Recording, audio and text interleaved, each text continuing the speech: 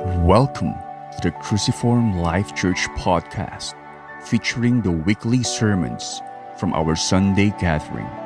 Please visit us online at www.cruciformlifechurch.org for more information.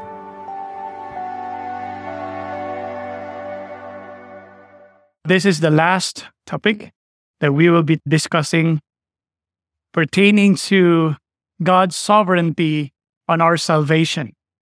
And so we started affirming that we as men are totally depraved. We just did not have the capacity to love God.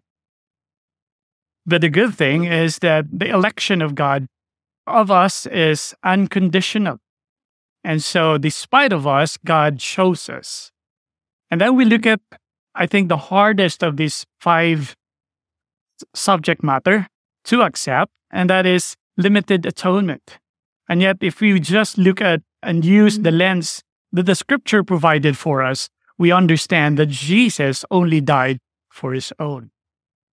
And then last week, we look at the irresistible grace of God. And it has to be an irresistible grace because we're dead. And God has to bring us to life without asking us for permission. Because I really think if the Lord came to me and asked for my permission, if he can regenerate me, I would surely say no to him, and knowing my total depravity. So this morning, we will be looking at the last one, which is the perseverance of the saints, which is as good news as the first. Total depravity is not a good news, as unconditional election, limited atonement, and irresistible grace. Perseverance of the saints is good news for us.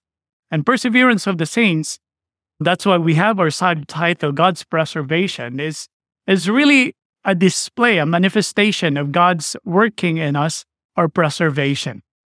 And if we talk about perseverance, I'm pretty sure that I don't need to explain it to you. You basically understand what perseverance. Sometimes if I look at my own sermon and I could not stand watching myself for 1 hour because I find myself boring and dry, I would have hoped that I could sit down where you are right now and I could experience what you experience every time you listen to me on a Sunday, so I would understand how much you need to persevere listening to me for 1 hour. Just by sitting there on Sundays would already tell me that you understand perseverance. On a more serious note, a true believer doubting his salvation because he sinned against God is a Calvinist version of the Arminian's version of a lost salvation. A true believer, a Calvinist believer, doubting his salvation when he sinned against God is a Calvinist version of the Arminian's version of a lost salvation. It might sound a bit better than those who would openly say that they lost their salvation and they have to regain it again, like our Catholic friends and our Arminian friends who thought that as for the Catholic, if you sinned against God, what they call as mortal sin, you need the second plank of justification, and that's penance. Or for our Arminian friends, they would have to ask that salvation again. But for me, it sounds a little bit similar. It's still doubting if the salvation that you were once so sure of still stands after you sinned. Isn't it? How many of us I've heard not saying that I've lost my salvation, but doubting if you really have salvation. And yet, you have forgotten that at one point in your life, or many points in your life, you were so certain that God has saved you. So I would be a little bit sympathetic every time I hear a brother, if he is saved or not, because it is a teaching from Scripture that sometimes hard to reconcile, especially after you sin against God. If we are assured of salvation, we might even argue, why did the Bible say that only those who endure to the end will be saved? Where does the problem lie when it comes to our understanding of salvation? Every time we doubt our salvation for whatever reason, where does the problem lie? I want to present, as we have our introduction to this topic today, two general problems that I can perceive. One, a myopic view of salvation. When I say myopic view of salvation, it is a salvation that only focuses on justification. And many believers, and probably also in the church, we are just focusing on justification. When we think about salvation, we think about our justification, that I stand before God declared righteous already. But salvation is more than just justification. As big a foundation is justification to our salvation, salvation is more than just justification. Notice that if you look at your scripture, you will find different tenses when it comes to salvation. You are saved, you are being saved, and you will be saved. And if you are not aware, you might be lost and say, so which is which? Am I saved? Am I being saved? Am I to be saved? Well, those are things that if you find that in one of the numbers of the multiple choices, choose all of the above. Because you are saved, you are being saved, and you will be saved. You are justified, but you are still being sanctified, and you will be glorified one day. All these are true. And so if we understand that when Jesus died on the cross and the Father saved us and chose us and brought us to the Lord Jesus Christ, the salvation as far as the Father is concerned is the whole salvation. And He will certainly complete that salvation. The second thing that I find as a problem is a man-centered theology. Man-centered theology has wreaked havoc not only in our theology, but even in our practical lives, more than we would ever know. On the one hand, it has caused so many believers to boastfully insist their choosing of God. But on the other hand, these same people were in fear to lose their salvation when they sin. So far from creating worship to God and security in their hearts, man-centered theology has resulted to boasting and fear. I don't understand. This week I was engaged in social media on an exchange about God-centered theology and man-centered theology. And what I could not understand is that why do they find a man-centered theology better than God-centered theology? Why is it better to think that you choose God rather than God choosing you? Why do you find it more beautiful that you are the one who is in control of your salvation than God is the one who's controlling your salvation? So can a believer lose his faith and salvation? This is basically what we will be talking today. Can you be saved at some point, but then you are unsaved along the journey? Can you lose your salvation? Let's settle this today, not if we have a God-centered theology, not if we understand that the whole salvation is kept in heaven for you by the power of God, as Peter said in 2 Peter chapter 1. As far as the writer of the book of Hebrews, a Christian should be growing in maturity. If you look at Hebrews chapter 6 and verse 1, it says, let us leave the elementary doctrine of Christ, which pertains about your assurance of salvation, and let's move on to maturity. In fact, in light of his exhortation to his readers in chapter 6, and try to look at verses 11 to 12 and verses 18 to 20, we understand that a hunger of a Christian for God's word should be growing. Should be growing. So it is a wrong thinking to most of us that in the past, when we were a new Christian, we were hungry for God's word, but along the process, we just lost it. That is not the normal we find in Scripture. That is not at least what the understanding of the writer of the book of Hebrews.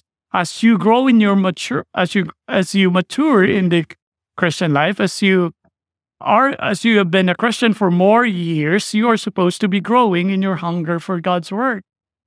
In fact, he even expected some of these people to be teachers already. Chapter 5 and verse 12 said, "For now you should be teachers."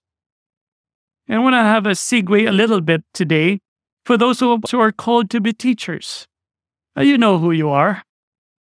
You know that you have a gift of teaching. You're not supposed to be sitting down there being fed with elementary things. You should be, but at this point, be teaching God's word. There should be more teachers in the Scripture. Our goal is you will only see me in the pulpit twice a month, because we have raised up teachers in this church. Elsewhere, Paul expected Timothy to progress in his life and teaching. And I want to lay down a little burden to us, especially the men, because men are called to preach God's word to the congregation. You're not supposed to be fed with elementary teachings. You are supposed to grow and be teachers. So this is supposed to be the normal journey of believers. We are supposed to be growing continually. That was the expectation of the writer of the book of Hebrews. But because the writer of the book of Hebrews learned that they were stagnant and has lost their enthusiasm in knowing and obey the word, chapter 5, verse 11, the writer used, I don't know why the writer did not write his name in the book. So I can just say Paul or Peter. We always say the writer of the book of Hebrews. The writer of the book of Hebrews in chapter 5, verse 11 used the word dull. And dull means stupid. Or you could not understand. He said, you have been dull in your obedience to God's word. And then later on, I think in chapter 6, verse 12, he used the word sluggish. And sluggish is the word dull. He wrote to them to assure them of their forgiveness in Christ Jesus, the supremacy of Christ, and the promises that come along with it, and then stir them up again. So as a pastor, I've learned something here, that if you see your congregation losing their desire to know more of God's word, you have a problem. And I am supposed, the leaders are supposed to stir them up to know God's word again and obey God's word again.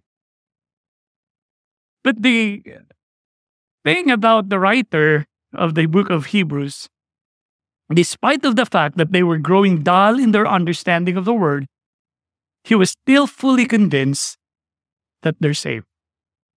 Chapter 6, verse 9 to 10.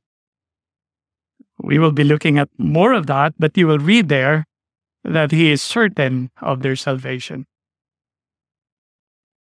Although used by a lot, Hebrews chapter 6, to prove that one can lose his salvation. On the contrary, Hebrews chapter 6 teaches that the gospel will result to our transformation instead of our rejection of it.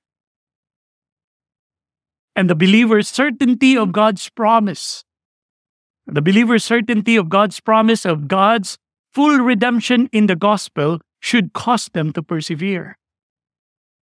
So, far from those who claim that Hebrews chapter 6 teaches that one can lose his salvation, Hebrews chapter 6 is actually teaching that you cannot lose your salvation. So why do true believers persevere to maturity? Here's my big idea this morning. Our perseverance is an exhibition both of the gospel's transforming power and our faith, in the promise of God for us in Christ Jesus. It's supposed to be our faith in the promise of God of full redemption. Our faith in God's promise of full redemption for us in Christ Jesus. So we have 2 points today. Perseverance is a display of the transformation wrought by the gospel. And second, perseverance is a display of our faith in God's promise of full redemption in the gospel. Perseverance is a display of the transformation wrought by the gospel. It is one of the fruits. Later on, we'll be looking at Romans chapter 5.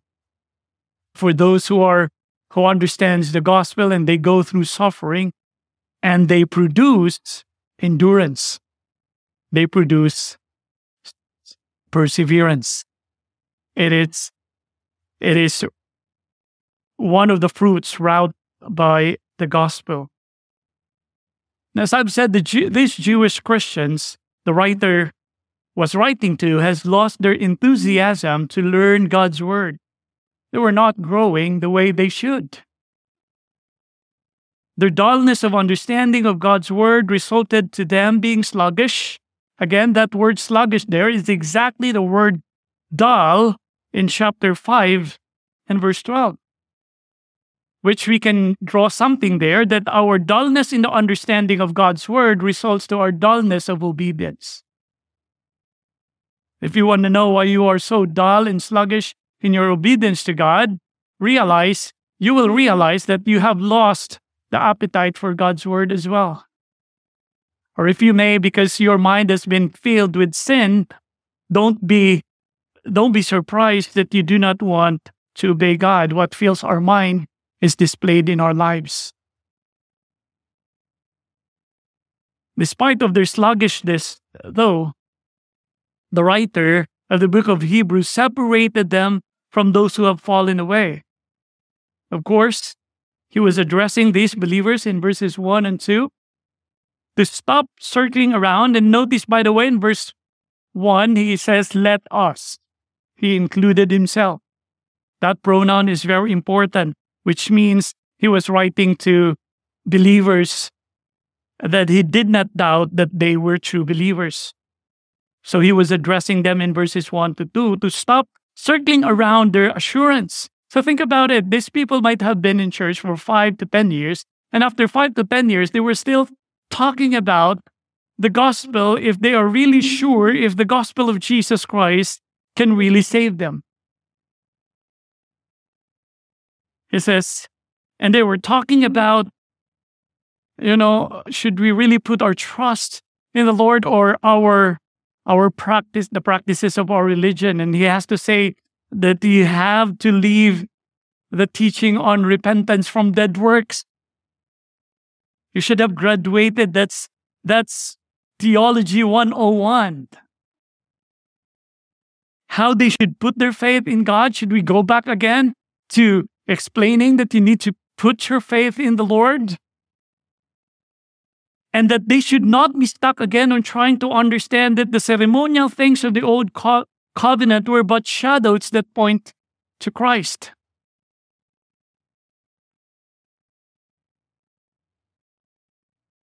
And that they should go on to maturity. He was clearly addressing here those who were true believers in his estimation, because in verse 4, notice in verse 4, he contrasted those in verses 1 to 2 to those whom he addressed in verse 4 as those.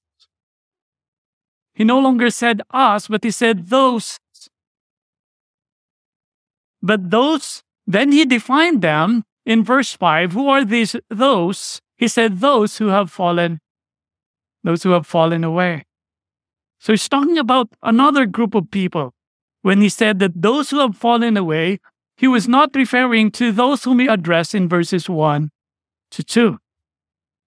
Some said that the writers seem to be making a hypothetical scenario, creating a hypothetical scenario that somebody who tasted the gospel, who tasted the gifts of the Holy Spirit, who have been blessed by the preaching of the word, even manifested the gift of the Holy Spirit, but then who have fallen away. They said that it might be a hypothetical scenario, but it seemed to me that these were real people who were in the church for a while but have fallen away. Either way, what is important is that the writer did not associate himself or the readers to those who have fallen away. He did not associate themselves. Those who have fallen away, according to verse 4. Let's look into this one a little bit. Verse 4 to 6. It reads, "For it is impossible," he said, "for those who have once been enlightened, who have tasted the heavenly gifts, and have shared in the Holy Spirit, and have tasted the goodness of the Word of God, and the powers of the age to come, and then have fallen away." These were almost Christians. These were almost Christians. They seem to understand, they seem to be enlightened, seem to relate the spiritual experiences of the Holy Spirit, seem to even experience the joy of receiving the preaching of God's word, and even manifest a sort of gift that resembles that of the Holy Spirit. In fact, I believe they themselves said, "We have tasted it. Don't sell the gospel to us. We've been in church for 10 years. Whatever you have experienced, I've experienced it too." What did you experience? A preaching of God's word, being blessed? I've cried so many times.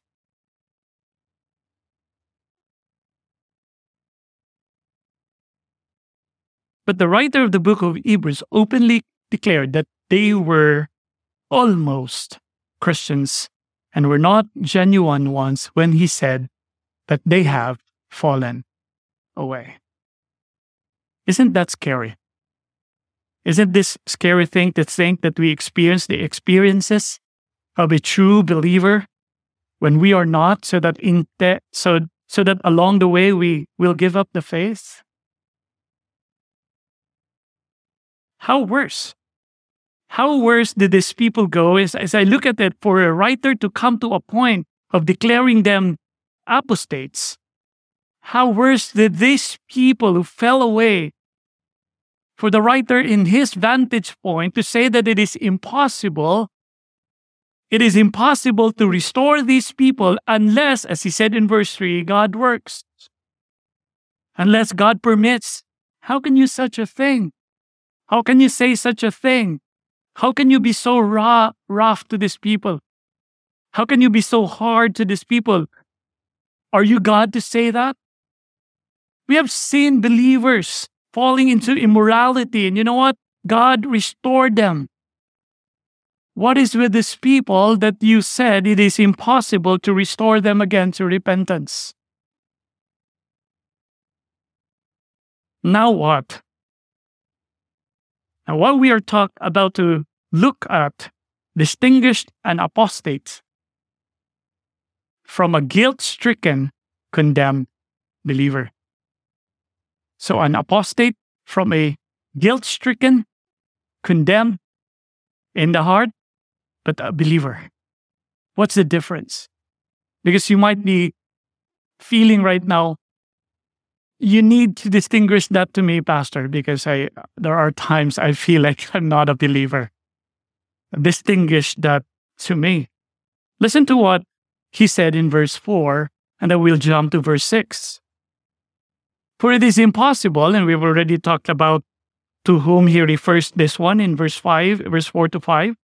But jump with me to verse 6. "For it is impossible to restore them again to repentance, since they are crucifying," once again, highlight that two words, once again, "the Son of God." That is the problem there. These people were not people who have fallen into immorality. These people were not people who have stopped coming to church for a while because they found a girlfriend somewhere. These people, these people were people who wants to crucify the Son of God once again. It seems to me that they are no longer believing that the sacrifice of Christ was sufficient. And they're saying they need another sacrifice than that which was already laid, the sacrifice of Jesus Christ. Which, by the way, Paul said in 1 Corinthians chapter 3, verse 11, referring to the sacrifice of Christ, is the only foundation which we can build upon. But now they are saying that they need another sacrifice to mean that they are denying the sufficiency of the gospel of Jesus Christ. Now that is the difference between an apostate and the one who just found a girlfriend somewhere.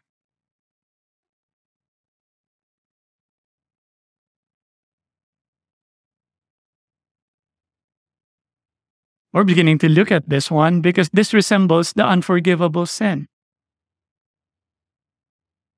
This, according to the writer, to their own harm.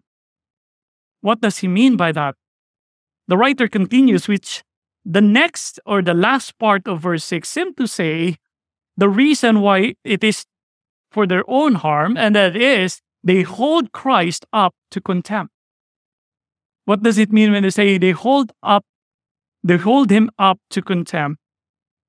It means they charge Christ for claiming the sufficiency of his work for salvation when it is not. These were hardened people who were guilty of unbelief. This resembles like the unforgivable sin, and the unforgivable sin is choosing to deny that which is obviously from God. You know, these people, when Jesus displayed the power and the manifestation of the Holy Spirit, and it is clearly from God, but they choose to attribute it to Beelzebub. They choose to attribute it to the devil, although it is very clear that it is from God. And the gospel of Jesus Christ is clearly the sufficient salvation of God. And they said they've tasted it, but at some point they're saying, I no longer believe in it. That's not true. That's fake. I need another sacrifice. I'll be released and realize I'm not an apostate. Anyone who have reached this point, humanly speaking, have reached to a point of being so hardened that from human vantage point, it is impossible to restore them again to faith. These are the people that the writer of the book of Hebrews warned his readers in Hebrews chapter 3, verse 12 to 13, when he said, take care, brothers, lest there be any of you an evil and unbelieving heart leading you to fall away from the living God. But exhort one another every day as long as it is called today, that none of you may be hardened by the deceitfulness of sin. But look at verse 14 of that chapter. He separated the believers and he says, now that would not happen to you. For he said, for we who have come to share in Christ, if indeed we hold our original confidence firm to the end.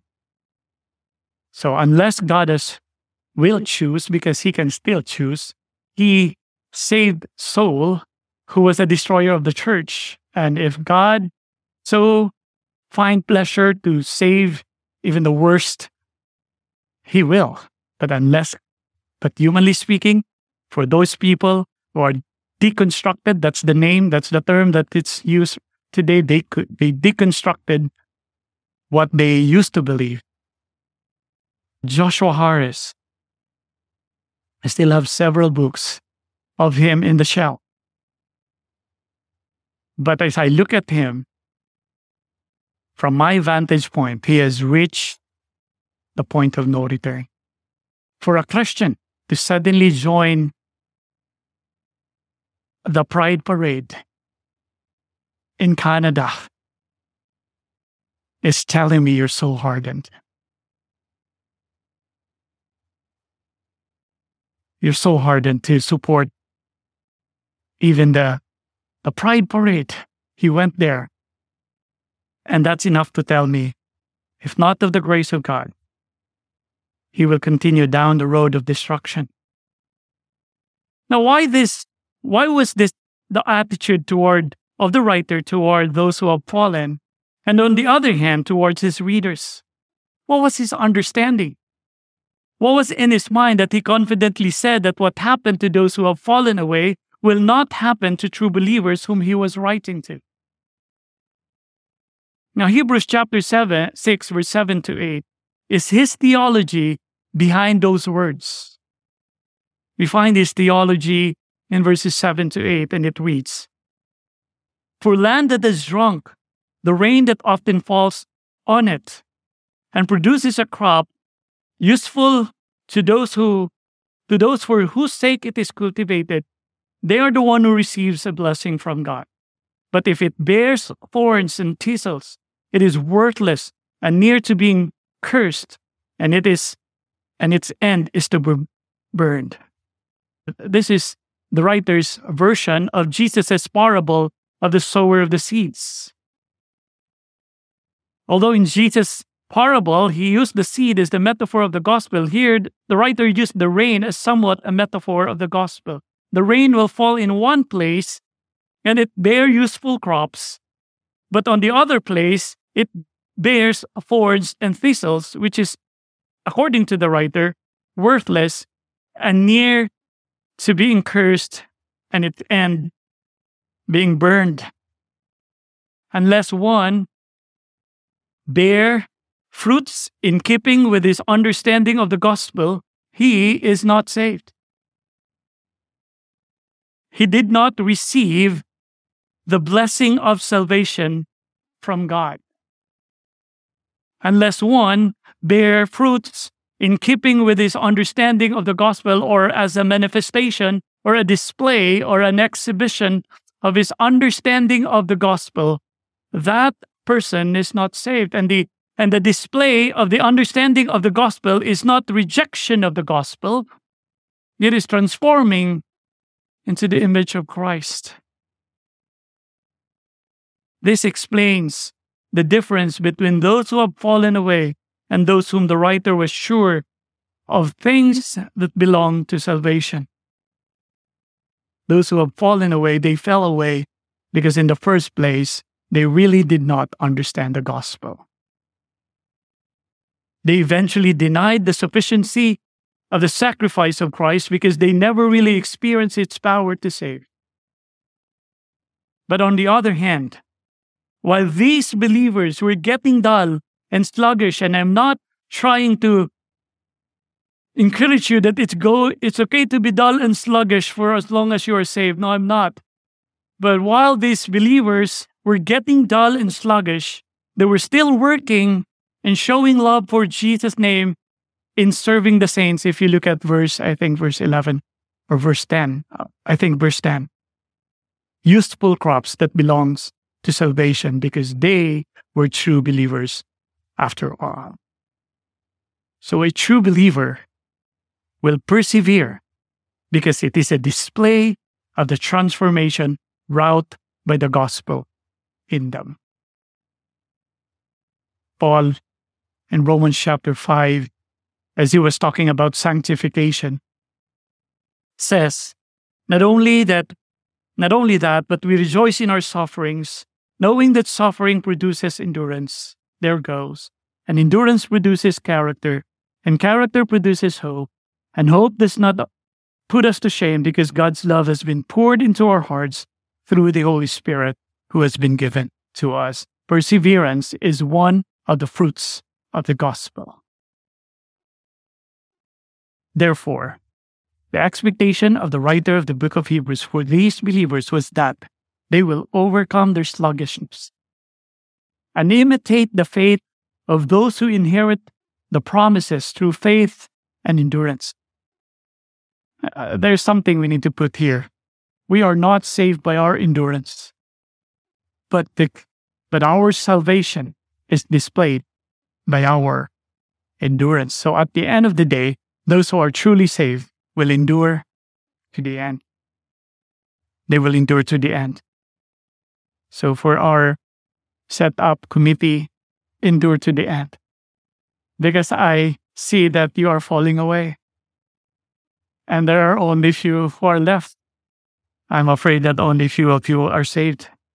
I'm just joking. Second point. Perseverance is a display of our faith in God's promise of full redemption in the gospel. Perseverance is a display of our faith in God's promise of full redemption in the gospel. So if ang second one is that it is a display of our understanding of the gospel, the second one is the display of our faith that we believe in the promises that we have in the gospel, which is the full redemption. So the writer of the book of Hebrews here is exhorting these believers to hold fast to the gospel. We got verse 18 there. B, by encouraging them of the certainty of the promises of God in the gospel. So what else can you use to exhort believers to hold fast to the gospel, but the certainty of the promises of God? Abraham was an example of one who patiently waited and obtained the promise in verse 16. We understand with how God assured Abraham that God wants his people to operate on security rather than doubt. He wants his people to always be secured in their heart. God's idea of faith is not like the idea of many, where one should just hold on even though he knows nothing, more like operating in the dark. And some would even find that it's a noble faith when you do not know and it's dark and just lip even if it's dark. And you call it faith. No, that's not faith.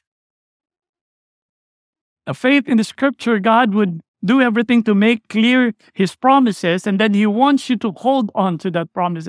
He wants us to operate in the light. He wants us to operate from security. He does not want us to operate from darkness. He does not want us to operate from doubt. He wants us to be assured. God wanted Abraham to have the full assurance of the promise. Verse 17 says, and I really love that, it says that God wanted to be more convincing. He wanted to be more convincing. And I see that and I realize this is a reflection of God's humiliation. When I say humiliation, God's ability to go down to our level, which of course perfectly displayed by the coming of Christ. He really went down to the level of Abraham. God did not have to make the pinky swear. You know what I mean? He said, I will do this. Let's have pinky swear. God doesn't have to prove himself. He is God. He could have said, this is my promise, take it or leave it. No. He wanted to show more convincingly. He wanted Abraham to be fully assured.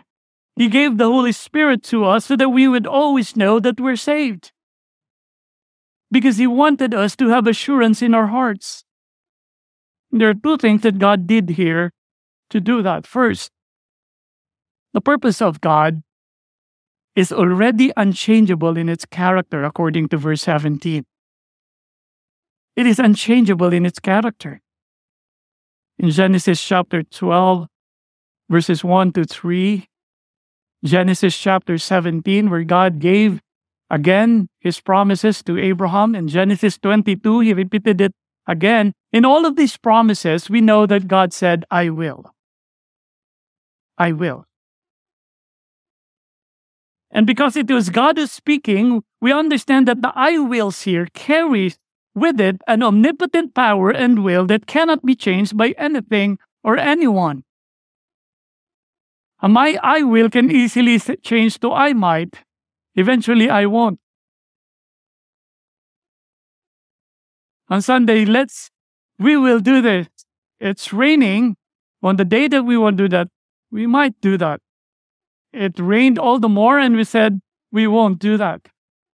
But the I will of God carries with it His omnipotent power and unchangeable character that it cannot be changed by anything or anyone. It carries an unchangeable character. But second, it is already unchangeable in its character, and yet God made an oath. God swore by Himself. In verse 17, clearly the writer was looking at Genesis chapter 22, verses 15 to 18. I don't have to go there for the sake of time. You know that I'm trying to preach to you for 50 minutes. I'm trying to really do that. Clearly was looking at Genesis 22, 15 to 18, particularly verse 16, where God said, by myself I have sworn. By myself I have sworn. When the writer of the book of Hebrews said, here in verses 13 to 17, let me quickly read this one. For when God made a promise to Abraham, since he had no one greater by whom to swear, I was thinking, to whom will God swear? To Abraham. He swore by Himself, saying, surely I will bless you and multiply you. And that's Abraham, having patiently waited, obtained the promise. For people swear by something greater than themselves, and in all their disputes and oath is final for confirmation. So when God, to show more convincingly to the heirs of the promise the unchangeable character of His purpose, He guaranteed it with an oath. Again, God need not to make an oath as if he is to be doubted, as if His promise did not carry an unchangeable character already, or as if God is capable of lying. He is not. It said there it is impossible for God to lie. But the only way, why did God do this? But the only way for Abraham to fully grasp the certainty of God's promise was through that which was familiar to Abraham. According to verse 16, the culture of Abraham's time was that when one wanted to assure somebody of his promise, he will not do the pinky swear, but he would swear to someone greater than him. That's their deity, where the person would somewhat pronounce curse upon himself if he would not be true to his promise. We have our own version of that today. Promise, I'll do this. If I'll not do this, mamatay ka pa. Siya pala yung mamatay. That's what they do. They swear to someone greater, to a deity, of a curse if he would not do it. And Abraham was so accustomed to this culture. And look at God in His goodness and grace to Abraham. He went down to that level and made and swore to Abraham. Made an oath. Although he did not make an oath to anyone because there's no one greater than himself. He made an oath to himself before Abraham so that Abraham would be certain in his heart that by hook or by crook, God will accomplish His promise. By hook or by crook. But more than that, so now Abraham had two unchangeable things. The promise itself and the oath that God made.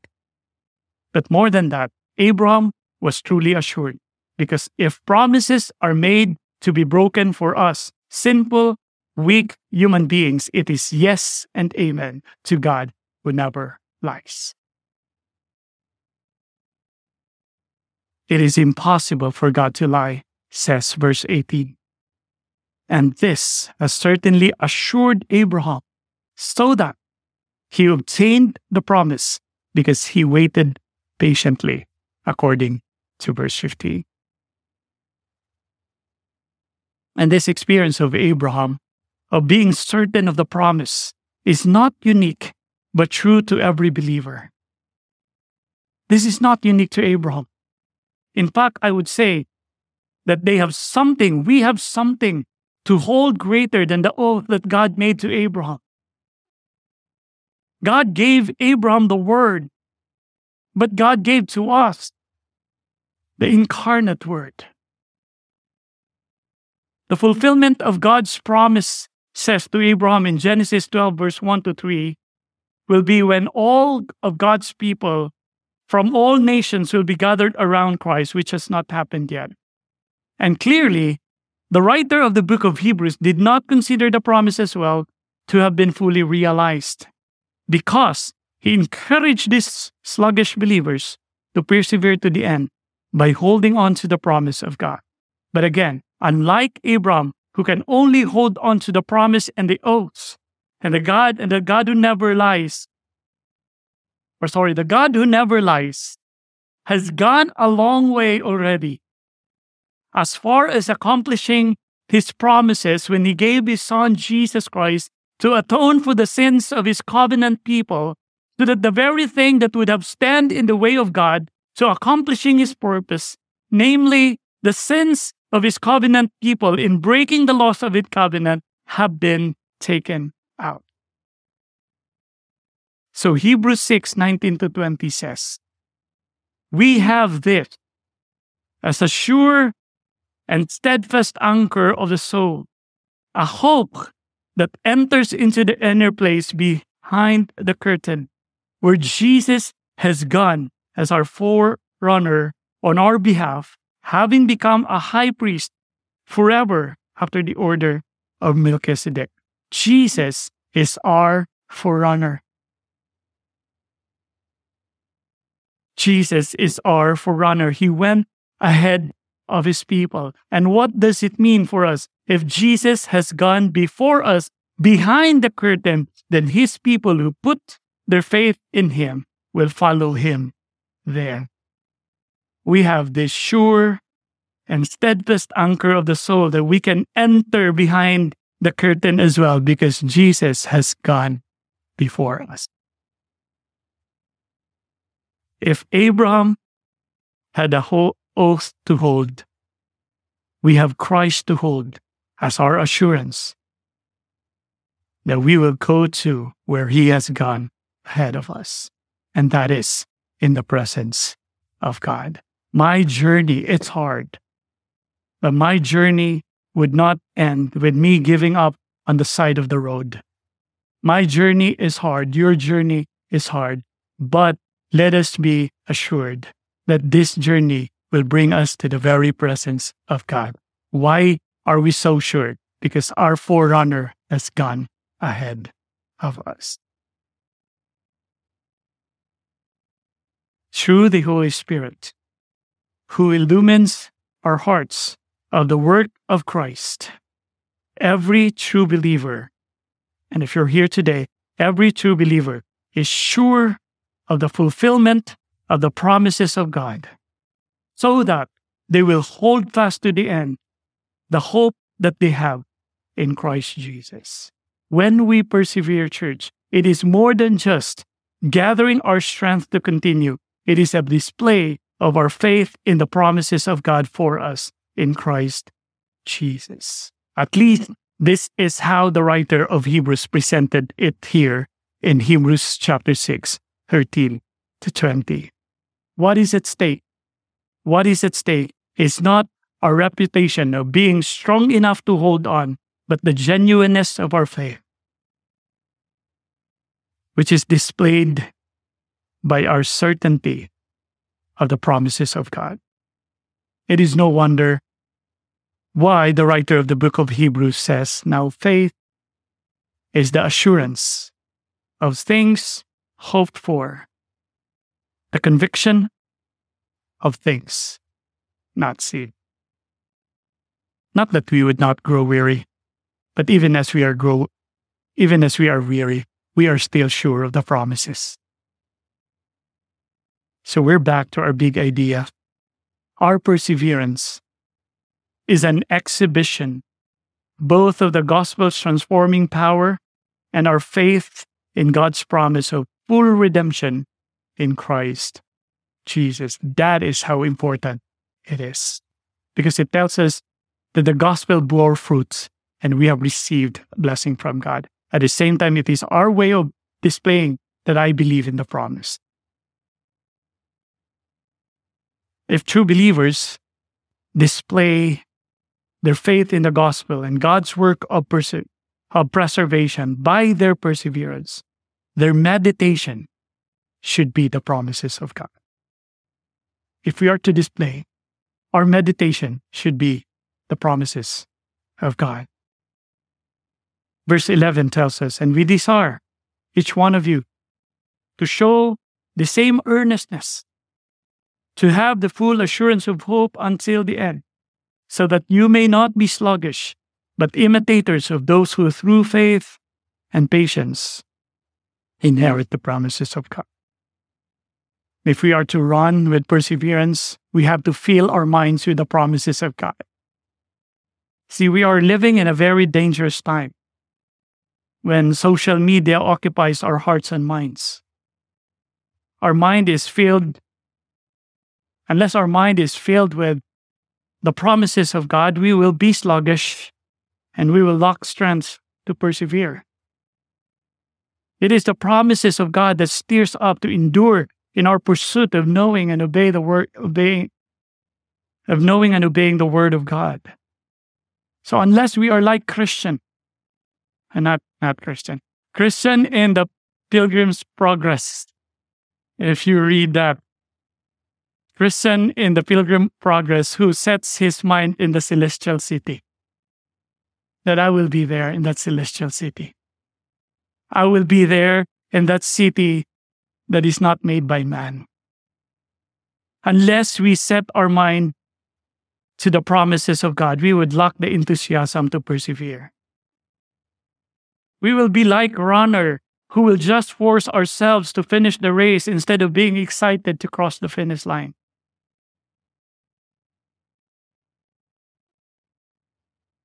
If our study and meditation of God's Word is not listed in our priorities, we will never have the time and strength for it. Our priorities, whatever our priorities, will always eat up our time, our money, our resources. Haven't you noticed why in some things you always have money, but on other things, why is it that it is so hard to shell out money? You know the explanation? It's not your priority. You want to know your priorities? See where your time, your money, your resources were spent. They said balls don't lie. But this thing won't lie. Check where your money, check where your time, check where your strength went, and you'll know your priorities. And here's the problem here, because many of us know that God is not our priority. And here's the problem. You've been like that for some time and you're okay with it. That's being sluggish. You're not supposed to be okay with it. This is what the writer of the book of Hebrews was trying to address. Because a Christian is not supposed to be that way. He's supposed to have all the energy, the drive, the enthusiasm when it comes to knowing and obeying the Word of God, for this is the proven way to persevere.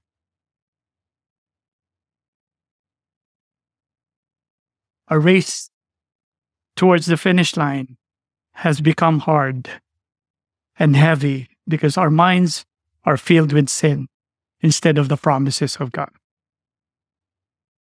And listen to the admonition of the writer of the book of Hebrews. Therefore, since we have been surrounded with a great cloud of witnesses. Let us throw off every weight and sin which clings so closely, and let us run with endurance the race that is set before us. And instead of our mind filled with sin, we look unto Jesus, the founder and perfecter of our faiths, who for the joy that was set before him endured the cross, despising the shame, and is seated at the right hand of the throne of God. It is when we are filled with the gospel of Christ that our race becomes light. May we indeed fill our minds with Christ and be assured of the promises of God for us in Christ Jesus, so that we will not be sluggish, but imitate those who inherit the promise through faith and endurance. Perseverance is the expected result of our true faith in the gospel. Thus, we should continue to hold on to the gospel and its promises instead of doubting it and its promises to keep us until the end. Thanks for listening to today's episode of the Cruciform Life Church podcast. Check out more gospel-centered messages at www.cruciformlifechurch.org or subscribe to this podcast at Spotify.